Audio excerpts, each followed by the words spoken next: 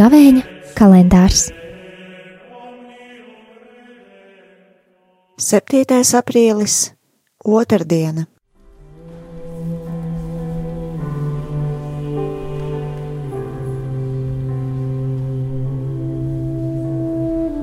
Lasījums no Jēzus Kristus Evaņģēlija, ko uzrakstījis Svētais Jānis. Pēdējo vakariņu laikā Jēzus garā saviļņots paziņoja, sacīdams: Patiesi, patiesi, es jums saku, viens no jums mani nodos.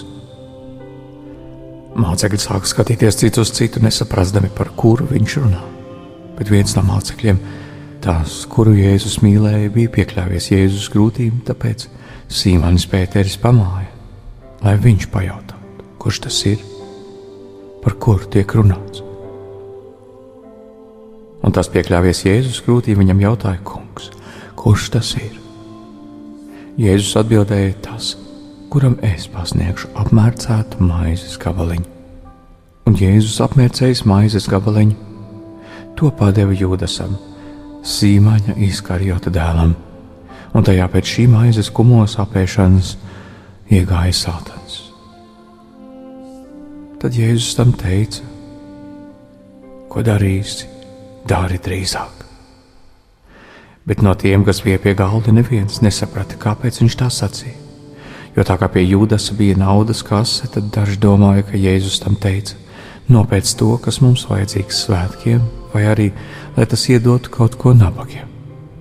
Bet Jūdass, maizes gabaliņu saņēmis, tūlīt izgāja ārā. Bija nakts.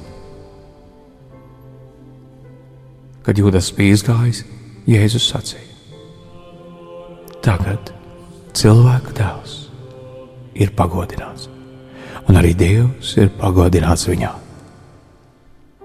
Bet ja Dievs ir viņā pagodināts, tad Dievs pagodinās arī viņu pats sevi un pagodinās tūlīt. Bērniņi, vairs īsu brīdi es esmu pie jums. Jūs mani meklēsiet, tomēr, kā es teicu jūdiem, tā tagad saku arī jums: kurp es eju, tur jūs iet nevarat. Sīmanis Pēteris viņam sacīja: Kungs, kur tu ej? Jēzus atbildēja: kurp es eju, tur tu nevari man tagad sekot, bet sekosi vēlāk. Pēteris viņam teica: Kungs, kāpēc es tev tagad nevaru sekot? Savu dzīvību es atdošu par tevi. Tad Jēzus atbildēja: Tu atdosi par mani savu dzīvību? Patiesi, patiesi es tev saku, gailis vēl nebūs dziedājis, kad tu mani jau 3 reizes būsi noliedzis. Tie ir Svētā Evaņģēlija vārdi.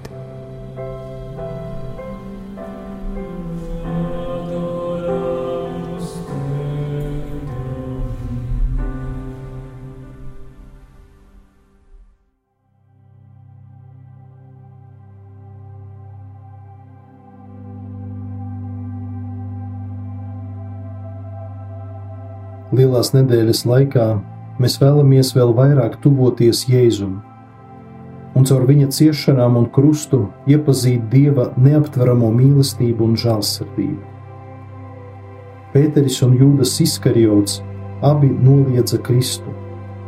Pēteris pats zvērēja: es to cilvēku nepazīstu. Jūdass tā neteica. Tieši otrādi viņš atzina, ka pazīst Jēzu un ir gatavs par samaksu viņu nodot. Atšķirība starp viņiem ir tā, ka pēc padarītā grēka Pēteris sāka rūgti raudāt, un tas viņu izglāba. Pēteris nožēloja savu grēku un palika pie Jēzus. Jūdasa problēma bija viņa lepnībā, egoismā un neticībā, ka Dievs ir tik ļoti žēlsirdīgs un ka Dievs ļoti mīl grēcinieku, ka vienmēr ir gatavs viņam piedot. Tieši tā ir Jūdasa grēka būtība. Viņš nepieņēma Kristus dāvāto piedošanu un pestīšanu, tāpēc notiesāja sevi pats. Kad mēs atklājam savu vājumu un grēcīgumu, tad sabrūk visas mūsu ilūzijas par savas garīgās pilnības ceļu. Ja mēs patiesi sapratīsim šo noslēpumu, mums neatliks nekas cits, kā pilnībā paļauties uz Dievu. Un tieši tad tiks nojaukti jebkādi aizsargu mūri, kurus esam cēluši, sevi atdalīdami no Dieva. Tad grēka pieredze kļūs par laimīgo vainu, jo palīdzēs mums atklāt patiesību par savu vājumu. Tad mēs patiešām ieraudzīsim, ka tiem, kas mīl Dievu, viss nāk par labu. Tas ir brīdis, kad grēks ved mūs pie Dieva, kurš vienīgais var mūs pārveidot un svētdarīt. Evaņģēlijas labā vēsts sludina nevis to, ka grēciniekiem jākļūst labiem, bet gan sludina, ka Dievs ir labs un žēlsirdīgs pret grēciniekiem. Svētajos rakstos ir sacīts, ka Dievs negrib grēcinieka nāvi, bet gan lai viņš patiesi atgriežas un dzīvo. Māsai Faustīnai Jēzus teica: pasaki vislielākajiem grēciniekiem, ka viņiem ir vislielākās tiesības uz manu žēlsirdību. Tāpat kā katrā skolā, arī Jēzus skolā mūs gaida gala eksāmens, kurā ikvienam tiks uzdoti 3 jautājumi. Pirmais jautājums, kuru tev uzdos Jēzus atsevišķās tiesas dienā, būs šāds: vai tu mani mīli? Otrais jautājums: vai tu mani mīli? Un trešais jautājums: vai tu mani mīli? Atbilde būs atkarīga tikai no tevis paša, jo mūsu nākotne lielā mērā būs atkarīga no šodienas izvēlēm.